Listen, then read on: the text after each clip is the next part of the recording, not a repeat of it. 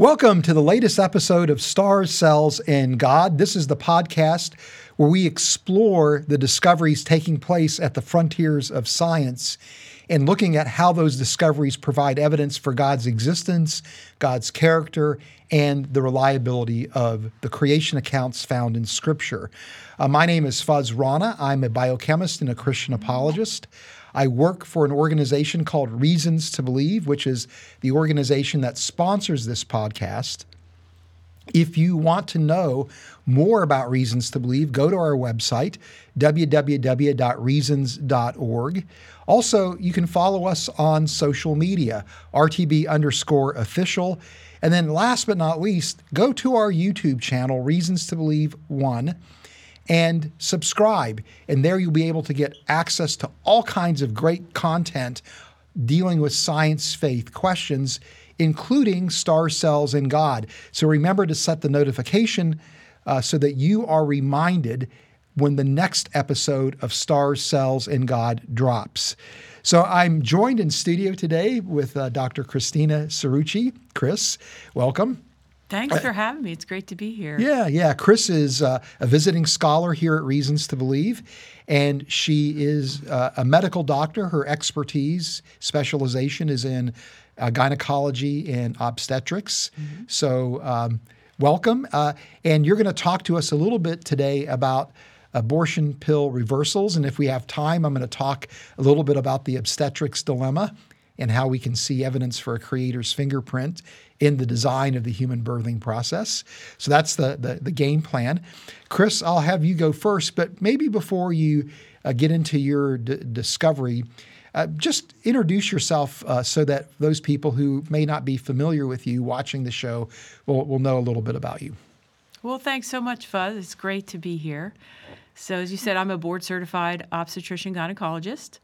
I went to, got my medical degree from Jefferson Medical College in Philadelphia and did my residency at the Medical College of Virginia in OBGYN.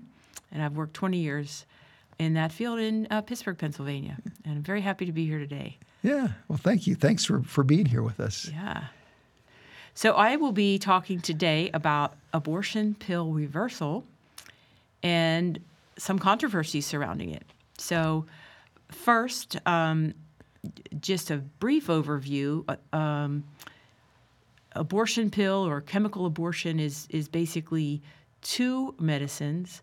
The first an anti-progesterone and the second given 1 to 2 days later to induce labor. And sometimes after taking that first pill, women regret their choice and they're distraught, and what can they do? Is there anything they can do? So that's what we're going to talk about today, abortion pill reversal. So how long is it between then the two medications? 24 to 48 hours. Okay, that's typically the time set that separates Yes. it. So what does the first pill do then? Yes. Actually, if you want to go to that next slide there. Oh, we're here. So there's two pills. The first one, mifepristone, also called Mifeprex or RU486, is an anti-progesterone. Now, progesterone is very important in pregnancy. Progesterone maintains the endometrium. It allows for the vasculature and the flow of nutrients. So in early pregnancy, progesterone is actually produced by the ovary, by the corpus luteum, it's called in the ovary. And how mifepristone works is it blocks the progesterone receptors in the uterus, and it also blocks progesterone production, and this causes fetal death. And then, as I said, 24 to 48 hours is the second medicine called misoprostol or Cytotec, and that is basically induces labor. Okay.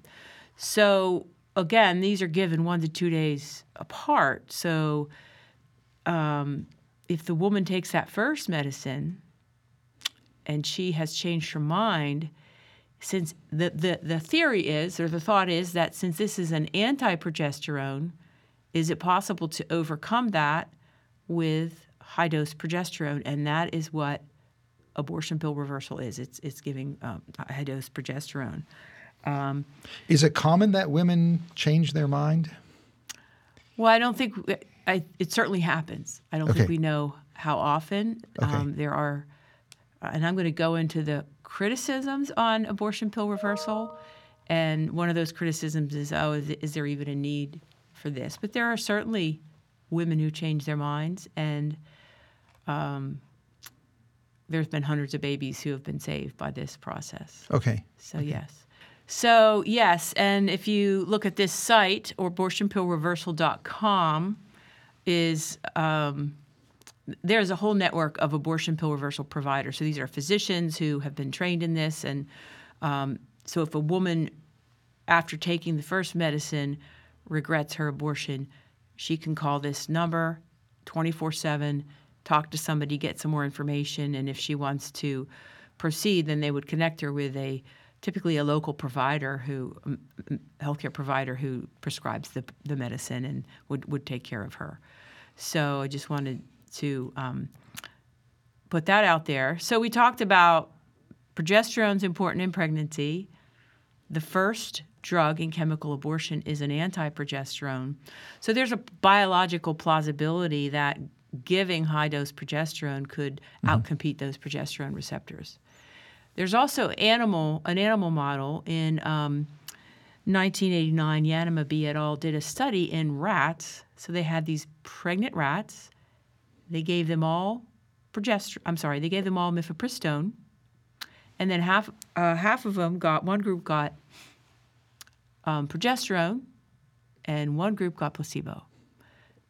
And the group that got progesterone, 100% of those, I think they call them pups for rats, survived. Yeah. And in the group that did not, 33% survived. So we have an animal plausibility, we have biological plausibility. Maybe you can go 2 slides ahead here, because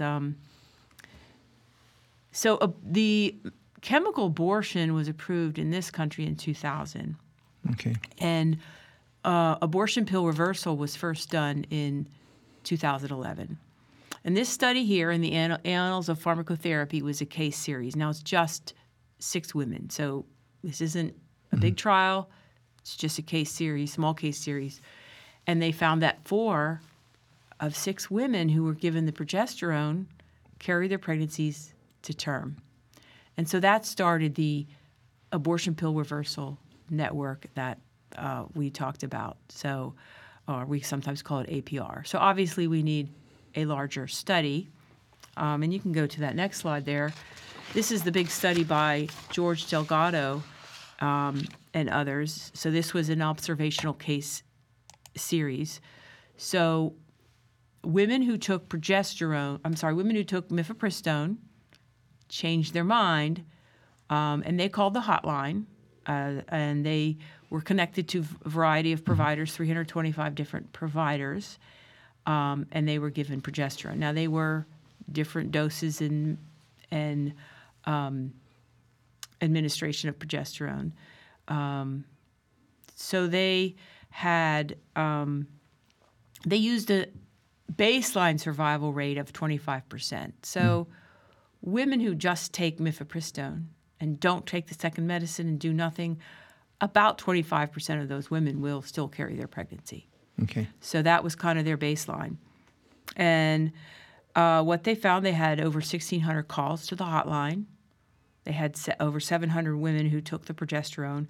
And they had 547 women who met the eligibility for the analysis. And what they found is that their overall reversal rate was 48%. So again, if they do nothing, we're using a baseline of 25%, pregnancies survive. And the overall was 48%. Now, this was a variety of doses, and they found in the high-dose progesterone, either oral or intramuscular, the reversal rate was 64 to 68%. So now, the farther along someone is gestationally, the higher the gestational age, the higher the success of this is. So this is kind of the initial landmark study. There's been a lot of criticisms to this study and to abortion pill reversal, but that I want to get into. But, as Delgado says, we know progesterone's safe in pregnancy. We have used progesterone in pregnancy for decades. We use it in women with infertility in the first trimester. The American Society of Reproductive Medicine has said that progesterone is safe in pregnancy. So this isn't a rogue study giving women some rogue drug. We use this drug all the time I've used it all the time. There are limitations to this study. It's a case series. It's not a randomized controlled trial. And there's various doses of the means of administration of the progesterone. So there are some limitations here. But it's validating the concept. Exactly. Right. Correct. It's validating the concept. Now, one of the criticisms is that, well, that's not a randomized controlled trial. Well, in women who wanted to keep their pregnancy, a randomized controlled trial would be unethical. Right. Giving either progesterone or placebo. Right. That would be unethical. So anyway, so in the conclusions of this study, that the use of progesterone to reverse mifepristone appears to be safe and effective. And the two protocols, the one was intramuscular and one was oral, the high-dose progesterone that had the 64 to 68% success, they suggested those two protocols for giving the progesterone. So again, yes. Is there any work done on the health of the infant or long-term health effects of doing the reversal? Right, great question. So their birth defect rate was the same as the rate in the general population. Okay. The other thing is that of these two medicines, mifepristone itself is not known to be teratogenic. So okay. Now the second medicine there's significant teratogenic effects from misoprostol, but not from the first medicine. So again, if we can get in that window where a woman changes her mind before she's taken that second medicine. Okay. But yeah, it's a great question. So you can go to the next slide there, and maybe the next slide. Okay. So we have the abortion pill reversal network I mentioned. There's a lot of criticism. So we're going to start with this one. This is by Grossman and White in the New England Journal in 2018. It was a opinion piece criticizing Delgado's work.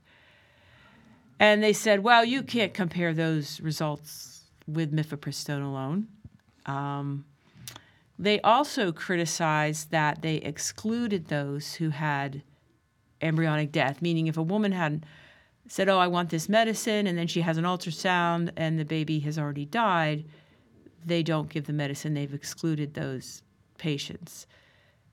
Now, I don't see that as a limitation. Right. In real life, you wouldn't give that medicine if the baby had already died. Another criticism, they say, well, Delgado excluded those lost to follow-up after 20 weeks. So a lot of the women, they followed them as, ideally through the birth of the baby. But there were some women that they knew at 20 weeks the baby was still alive, and then the woman was lost to follow-up, so she had no further contact. And they assumed those pregnancies went on to term. Although that's a theoretical limitation, really, once a woman makes it to 20 weeks, it's quite unlikely she's not going to proceed to term. If this medicine's not going to work, it's not going to work early on. Mm-hmm. So... Right, right. That makes sense. Yeah. They also criticized that the safety data was minimal. Well, again, this is a medicine we use in pregnancy all the time. There are women with infertility, something called luteal phase defect. We give them progesterone throughout the first trimester because we know the pregnancy needs progesterone. If they're not producing enough, we give it. Other women with infertility receive progesterone. They also said that the demand for reversal is unclear. Well, I don't know what that number is, but there are women that change their mind. Well, I mean, if you had, what was the number, 1,600 that called the hotline? Right. That's That's not an inconsequential Sure. number, right? Right. Now, it may be small in the total number of women getting abortions, but those are still, it's still a significant number of women. And remember, these are lives that we're saving. So this is important. Right. So, okay, they criticize, well, this, it's not a randomized controlled trial. Well, now if you want to go to the next slide, this is very fascinating study by Mitch Crennan and others in 2020. They did a randomized controlled trial, and they were not supportive of abortion pill reversal, and so they were trying to, hey, let's get the truth. Well, as I said, a randomized controlled trial would be unethical in women who wanted to save their pregnancy. Well, Crennan did a study of women who were planning on abortion. So these were women planning on a surgical abortion, and he got their informed consent and delayed that surgical abortion for 2 weeks. Okay. And then he gave them all mifepristone, and then they either got placebo or progesterone. So really pretty interestingly designed study. And they concluded, they determined that they would need 40 patients to have the power to show something. Well, this study was stopped early, after 12 patients, because of safety concerns. So they had 12 patients. 2 patients dropped out because of nausea and vomiting and bleeding and side effects. So we have 10 patients. So we don't, and 5 of those patients got mifepristone and progesterone, and 5 got mifepristone and placebo. 3 of those 10 patients had heavy bleeding, had to call an ambulance, went to the emergency room. So they stopped the study, which is the right, right thing to do. You don't want to do harm to anyone. And they said, and they concluded that, this is it's unsafe to give mifepristone without misoprostol. But interestingly, if you look at those 3 patients, the 2 that got progesterone or placebo, one woman they both had very heavy bleeding and needed intervention. They both needed surgical intervention. One woman needed a transfusion. Her blood pressure dropped, her heart rate went up. The one woman in the progesterone group had heavy bleeding, went to the ER, but the bleeding stopped on its own in 3 hours. The other interesting finding, now this is only 10 patients, so we really can't draw any conclusions. There's not enough numbers for statistical significance. But 4 of the 5 patients, so 80% in the progesterone group, their baby still had a heartbeat. But only 2 of 5, so 40% in the placebo group, had a heartbeat. Interesting.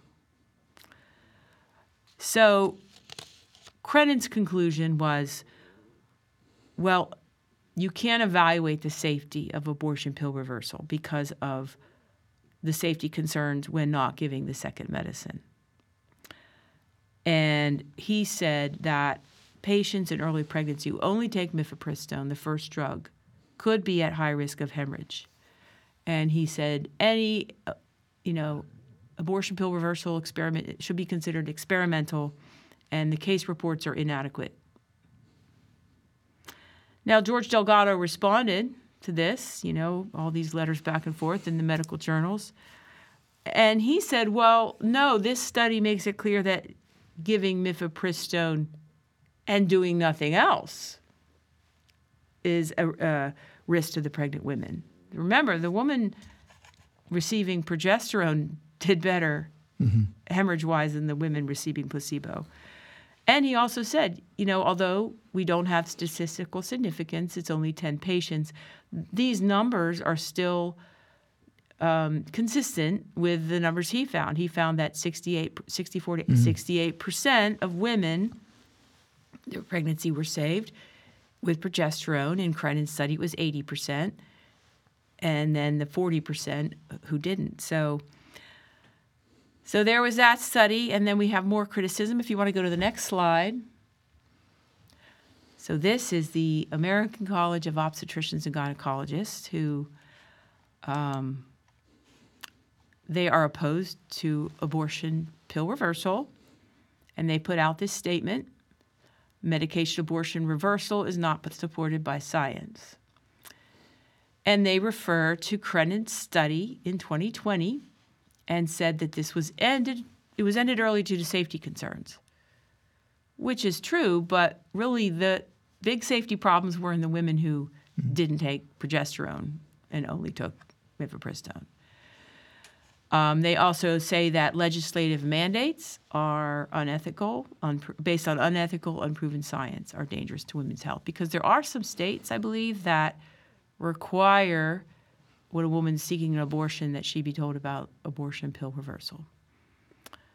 So ACOG is opposed, but it's very interesting because in their statement, their practice guideline, practice bulletin on chemical abortion, they warn that women should not immediately take Depo-Provera, which is a progesterone contraceptive, right after the abortion because it may make it less effective because it's a progesterone. So it's just interesting how they pose that. So if you want to go to the next slide,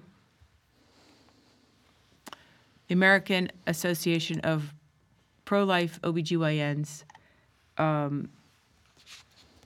their statement, which I will read: some women change their minds after starting the mifepristone abortion process and wish to reverse the effects of mifepristone to stop the medical abortion. The current research suggests that using progesterone to counter the effects of mifepristone and stop the abortion process is both safe and effective, since there is no alternative treatment for women who change their minds. It is reasonable to offer this life-saving and life-changing treatment to women who desire to increase the chances of pregnancy survival. I would agree with that. I personally think if a woman changes her mind, it's actually unethical not to offer her progesterone, not to make her aware of this option. We're talking about the life of her baby. And as we know from the hundreds, perhaps now it's thousands of women who have reversed their pregnancies, there certainly are women who change their mind. So, although the science is only based on case reports, it's a pretty big case series. They're continuing to do research. But as I said, a randomized controlled trial in women who want to save their pregnancy wouldn't be ethical.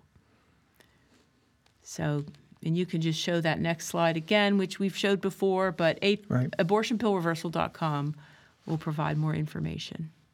Yeah. Well, Chris, that's great. That's pretty interesting.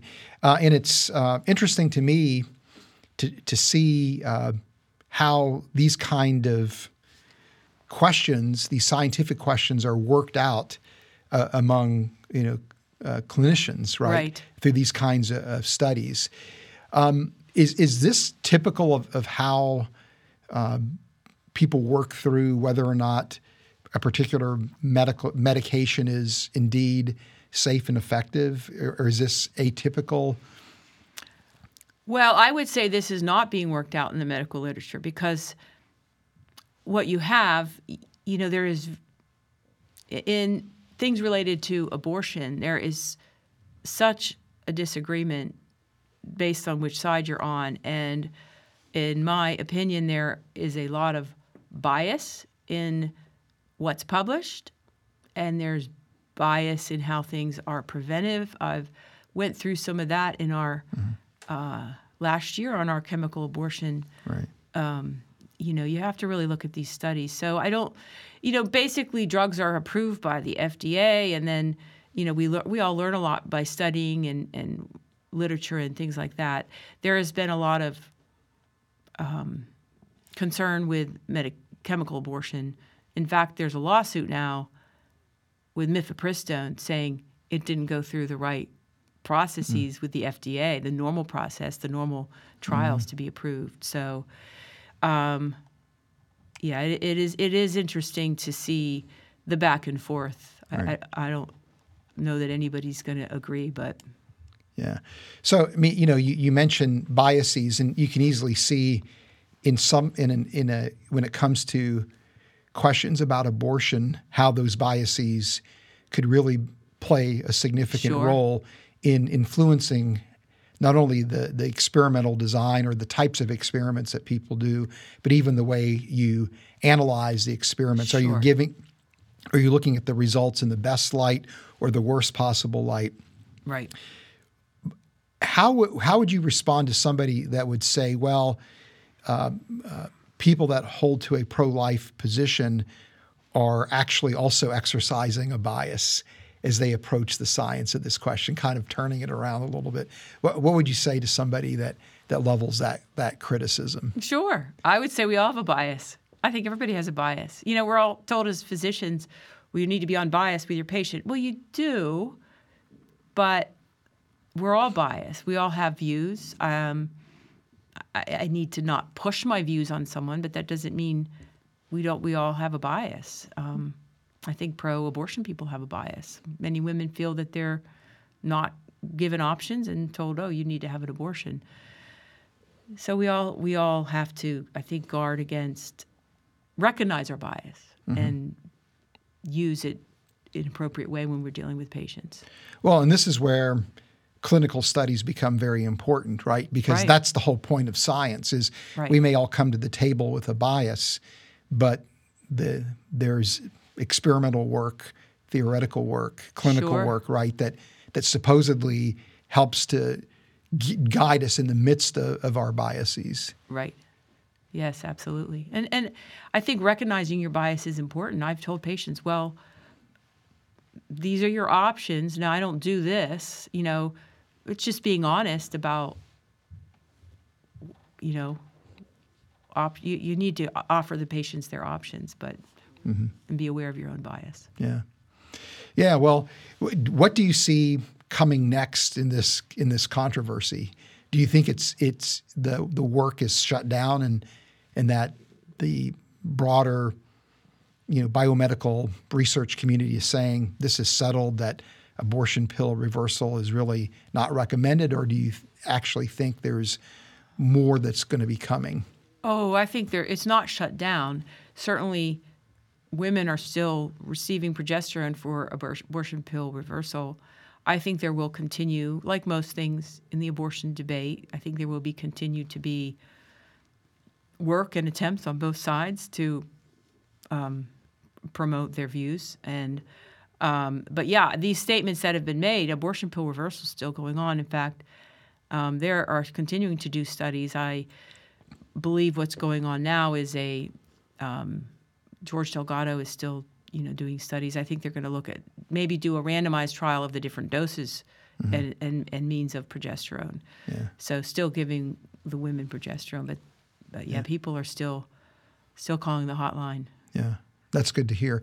Because it seems to me that the statement coming from the American College of Obstetrics and Gynecology was pretty definitive, right? This is unsafe. This is unethical. I mean, it's based on, again, a study that really didn't even meet the standard of having the appropriate number of participants to draw statistically significant conclusions, and had to be stopped. Right, because the study design clearly was I wouldn't say flawed, but was problematic in terms of the health of the patients.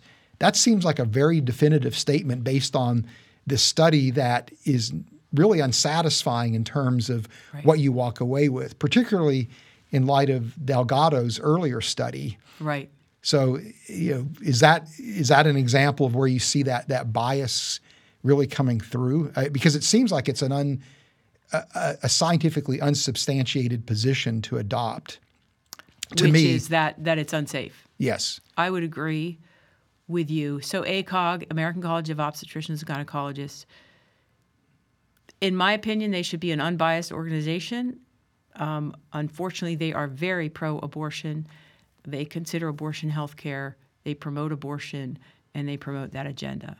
And so, yes, I have concerns about how they present things. And again, in their statement on chemical abortion, they say don't use progesterone because it may decrease the efficacy of the abortion. And again, we're not talking about some rogue drug that we're giving to women. You know, physicians use quote unquote off-label drugs all the time. This is a drug we've used in pregnancy for decades. This is a drug that pregnant women produce because they need it. This is a drug we have a lot of experience with. We know the side effects. So this is not, I put this in the category of, well, I would tell a woman, well, I can't guarantee that I can save your baby, but we likely have more chance if we try the progesterone. And so, yes, I think there is a lot of bias. Yeah. Yeah. Well, thank you. This has been interesting, Yes. and yeah, it's an idea that I didn't even know was an option Right. for women. The idea of Right. abortion pill reversal. So It's interesting because I did a few years ago published a paper with some colleagues on looking at the FDA reported adverse events from chemical abortion, and we actually pulled each report. We got them and looked at them, and many doctors went through those and we categorized them. And there would be some that they were reported because the woman still had a pregnancy, and sometimes the reason she had a pregnancy was because she changed her mind and didn't take the second medicine. So even there we see, now these women didn't get the progesterone, but, you know. So, yeah, I think it's important that women be aware of this right. option. Yeah. Yeah. So. Oh, well, thank you, Chris. Oh, thank you so much. All right. Well, I'm going to go ahead and shift gears a little bit, but we're still going to be dealing with the birthing process. And Great. And be warned, I'm a biochemist talking about the birthing process with an OBGYN sitting across the table. So, I'm just asking you to be merciful here. You'll do great. Yeah. But, I as we talk about the birthing process, I would think that no matter who you are, no matter your worldview, when you see a child being born, that it's a marvel, right? A marvel Absolutely. to behold. If I believe in miracles, but I would venture to say that the birth of a child is miraculous. Truly, yes. Yeah, that it's a miracle before unfolding before our eyes, and it's also interesting to me that oftentimes the birthing process is used by people that are skeptics or people that take an evolutionary view of our origins as human beings, whether they are skeptics or hold to a Christian perspective, adopting a type of theistic evolution, that they actually see the human birthing process as evidence that human beings must be the product of an evolutionary history. Interesting. Because they in comparison to the great apes, the human birthing process is rife with difficulties. That it's dangerous for the mother and the child. That there are complications. It's painful. It's a difficult process.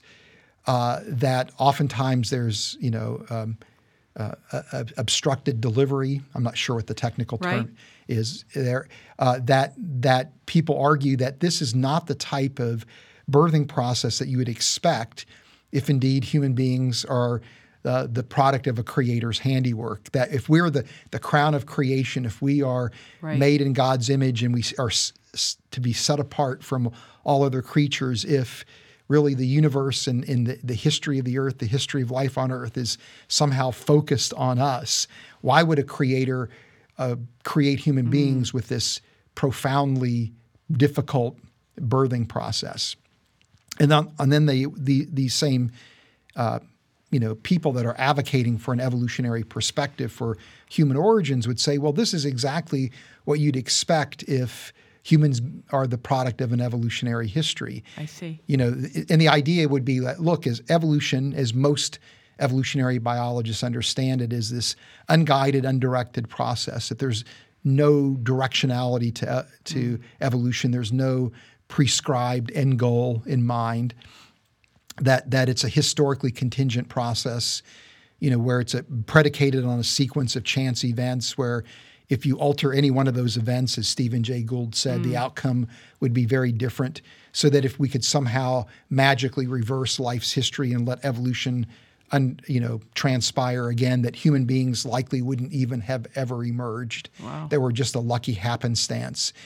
But also the nature of the process is that it's taking existing designs and co-opting them and modifying them to create new designs. That most evolutionary biologists would say that biological designs are not optimal.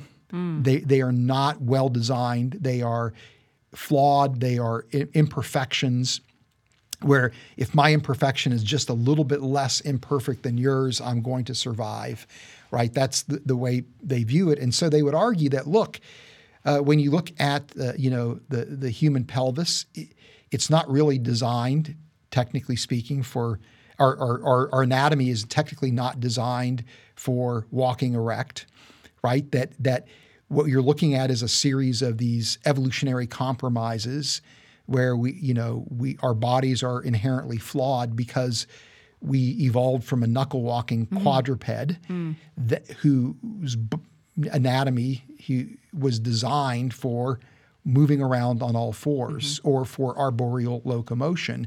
And so in order to accommodate our capacity to walk erect, a number of aspects of our biology were altered, including the pelvis, which became more narrow.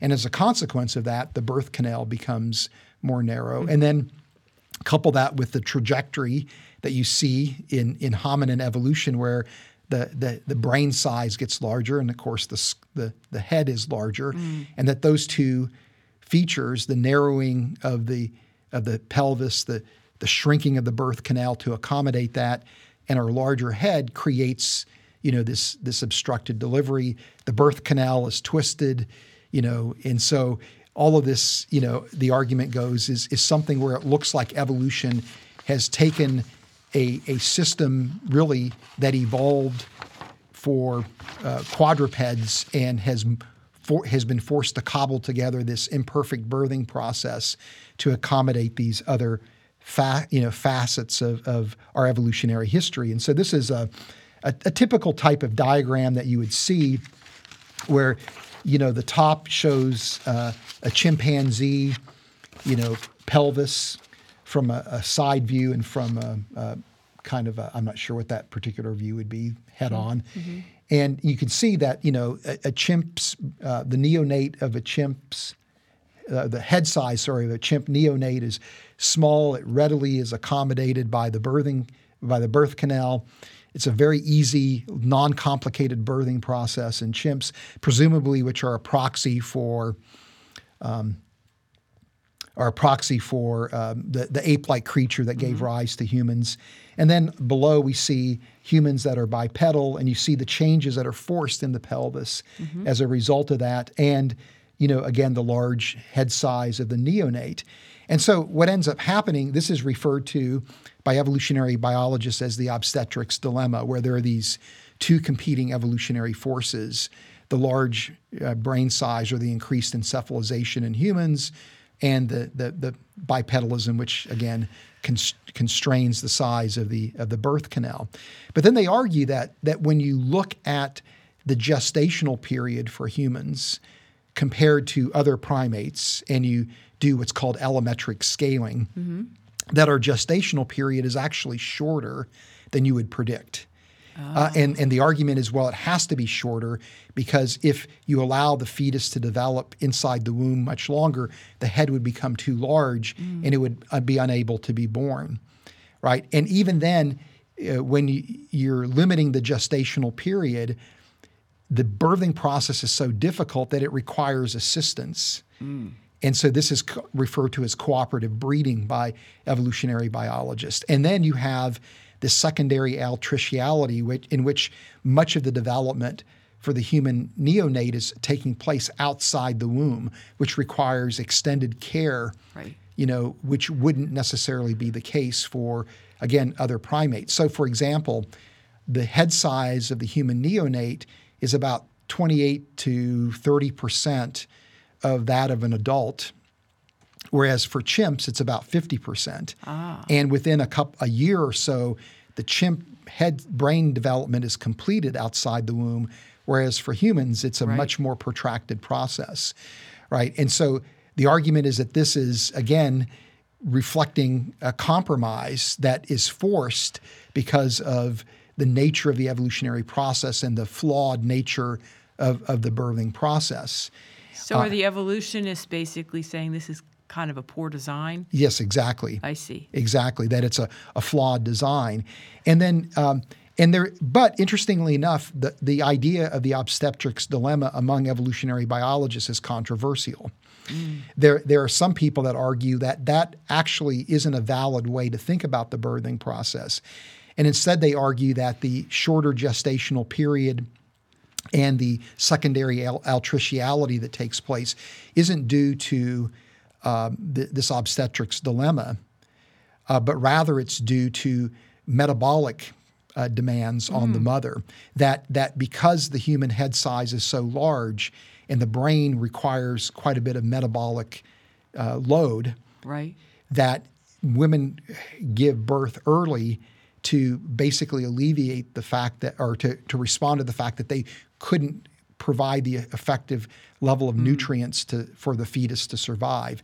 And so they argue that that's the evolutionary explanation for the nature of the human birthing process. But again, this is also arguing for a type of compromise. So this is, in light of this background, this is a paper that I saw that I found to be pretty interesting, published by a team of researchers that really are from Europe. It's a large collaborative group. And they were trying to ask the question, is there actually evidence for the obstetrics dilemma? And if so, can we get a better insight into how the human birthing process evolved? So this is being done from an evolutionary context. And so it's a very interesting approach that they take, because they point out that, look, with chimps, you have, a relatively large birth canal, and you're dealing with a knuckle walking quadruped, and the infant, the neonate, has a relatively small head size. With humans, you have a bipedal, hominin that has a narrow birth canal, relatively speaking, and the neonates have a very large head size. Well, Australopithecines, which are believed to be transitional intermediates documenting the evolutionary origin of humanity, living somewhere between 4 to roughly 2 million years ago. There are some Australopithecines like Australopithecus sediba that was around even as recently as 350,000 years ago. But these are considered intermediate forms. They walked erect. Now, it's not clear if their bipedalism was facultative or whether it was obligatory, similar to that of humans. That's a debate. But the head size of the neonates presumably was going to be relatively small, more chimp-like. For an adult, the brain size of a chimp is roughly 380 centimeters cubed, whereas for Australopithecines, it's about 400 to 420 centimeters cubed. And so, presumably you have a neonate with a relatively small head size. So it's kind of an intermediate step that allows you to, characterize the obstetrics dilemma a little bit further. So the Australopithecines, the fetal head size is larger than humans? Well, nobody knows what the fetal head size actually is. We don't have an infant remains for Australopithecines. We do have well-preserved pelvises for Australopithecines. So what these researchers did is they said, okay, well, we've got some examples of pelvises, so we can get a sense for what the size of the birth canal likely would be, using that and modeling it and including soft tissue. But we don't know what the head size is. And so there's been a number of studies where people have tried to estimate the head size of the Australopithecine neonate.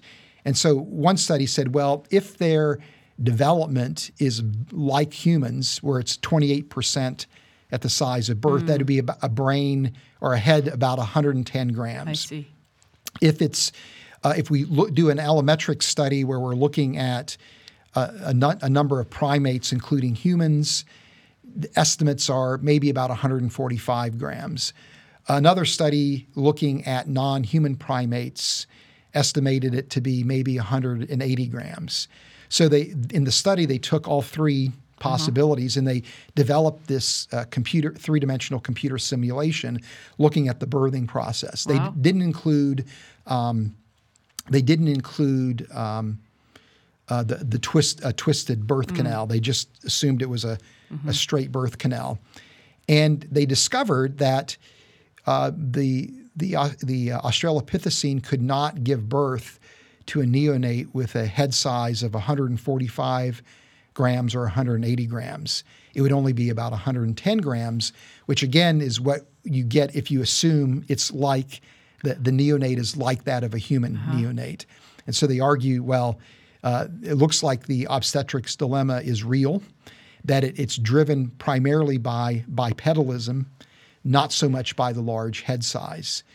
And they argue that likely you're dealing with a cooperative breeding where there had to be assistance to give birth and probably a secondary altriciality of sorts where that infant had to be cared for outside the womb. Now, this is speculation, squared, to be frank. I mean, it's a very nice study. I'm very impressed with the work. And, you're looking through the glass dimly, because you're constrained by what's available to you in the fossil record. These are simulation studies where they're making assumptions about brain size. So all that in mind, it is a really interesting study that seems to suggest that there is validity to the obstetrics dilemma. And again, from an evolutionary perspective, it's interesting that you already have these hominins being born really almost like an anticipation of eventually the large brain size developing, that there was no constraint on the evolution of the large brain size. So anyway, interesting study that gives us an excuse to talk about the obstetrics dilemma. Because that's the whole point here. Interesting study, worth talking about. But while many people look at this, again, through the lens of an evolutionary perspective, where, again, this idea of the obstetrics dilemma is highlighting, quote unquote, the flawed design of the human birthing process, as someone who holds to a creation model perspective, where I see design in nature, including in the human anatomy and physiology, how would I respond to this particular claim, right? How do we respond to this particular claim? And the point that I would make is that, number one, the obstetrics dilemma is highlighting trade-offs, but trade-offs are not necessarily a reflection of a flawed design. Sure. Right? I mean, you have a background in engineering. You were trained as an engineer or worked as an engineer. And I'm not an engineer, but it's pretty much elementary that if you're dealing with a complex system that has competing objectives, where those objectives are actually in conflict with each other, that the only way you're going to get an overall optimal design is to intentionally suboptimize, facets of that system. And that suboptimization needs to be done carefully in order to have an overall optimal system. So trade-offs don't necessarily reflect a flawed design. That I think is the first kink in the reasoning, that evolutionary biologists are using.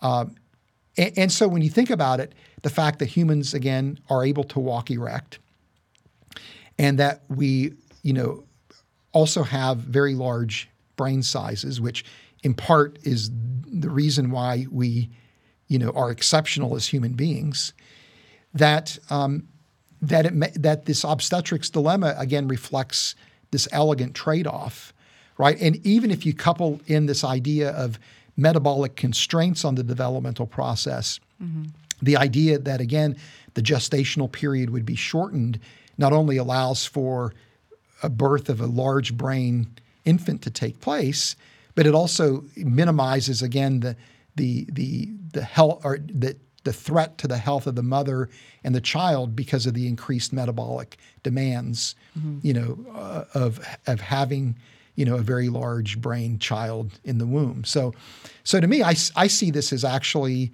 again, an elegant design that it doesn't undermine the beauty of the birthing process, but rather, or the design of the birthing process, but rather, again, it reflects, I think, trade-offs. Now, I've interacted with skeptics who will say, well, but couldn't God just simply have designed human birthing to be completely different? Right. You're right, so that you don't have any of these trade-offs. Well, the fact of the matter is no matter what the design is, there's always going to be trade-offs. Right. Trade-offs are inescapable. It may not be these two trade-offs, but it will be other trade-offs. But why would God, use the same design that we see in humans as in great apes if, again, there are these trade-offs that emerge? Well, to me, I think this is really a theological question that when we begin to think it through, I think really leads to a pretty profound insight about God's goodness and God's provision for us. Because think about this, if God would have designed human anatomy to be completely different than the anatomy of every other creature, then the only way we could ever understand anything about human biology is to study human beings. Right. And, you're talking about the ethical complications in trying to study human biology, right? Right. And so the idea that we can actually use lab animals as a proxy for human beings is really pretty profound when you think about it. Sure. And it's because we have shared designs. That not only is our anatomy and physiology shared with other creatures, but so is our cell biology, so is our biochemistry. And so it's remarkable to me as a biochemist that we can study the biochemistry of a yeast cell, and then from that understand, the biochemistry of a human cell, right? That's absolutely profound when you think about that. And so, in other words, you could argue that the shared designs that a creator uses is making biology possible as a scientific discipline. It makes the living realm intelligible to us. It makes it tractable to us. It allows us to develop an understanding that then can not only benefit us as human beings, but really benefit all life on earth that we have stewardship over as people made in God's image. And so, interestingly enough, many people see homologies or these shared designs as, again, evidence for evolution, right? The shared anatomy between humans and the great apes is, understood as being evidence for common ancestry. But prior to Darwin, biologists saw these homologies as well, but they interpreted them as archetypical designs that existed in the mind of a creator. And that people like Sir Richard Owen marveled that the archetype for the vertebrate is so versatile that you can modify it and create a wide range of functional biological systems. So it's remarkable to think that the design of the pelvis, the primate pelvis. Let's just restrict ourselves to the primate pelvis. The design of the primate pelvis is so robust that it can accommodate creatures that are knuckle-walking quadrupeds and creatures that walk erect. Right. That's pretty remarkable, and that they're still the birthing process is still possible through managing the trade-offs of those designs, and so, in fact, the only reason this study was possible to get any insight into the birthing process of the Australopithecines is because of those shared designs. Right. So this study wouldn't even be possible if a skeptic was granted his or her wish that God would create human beings with a completely different biology.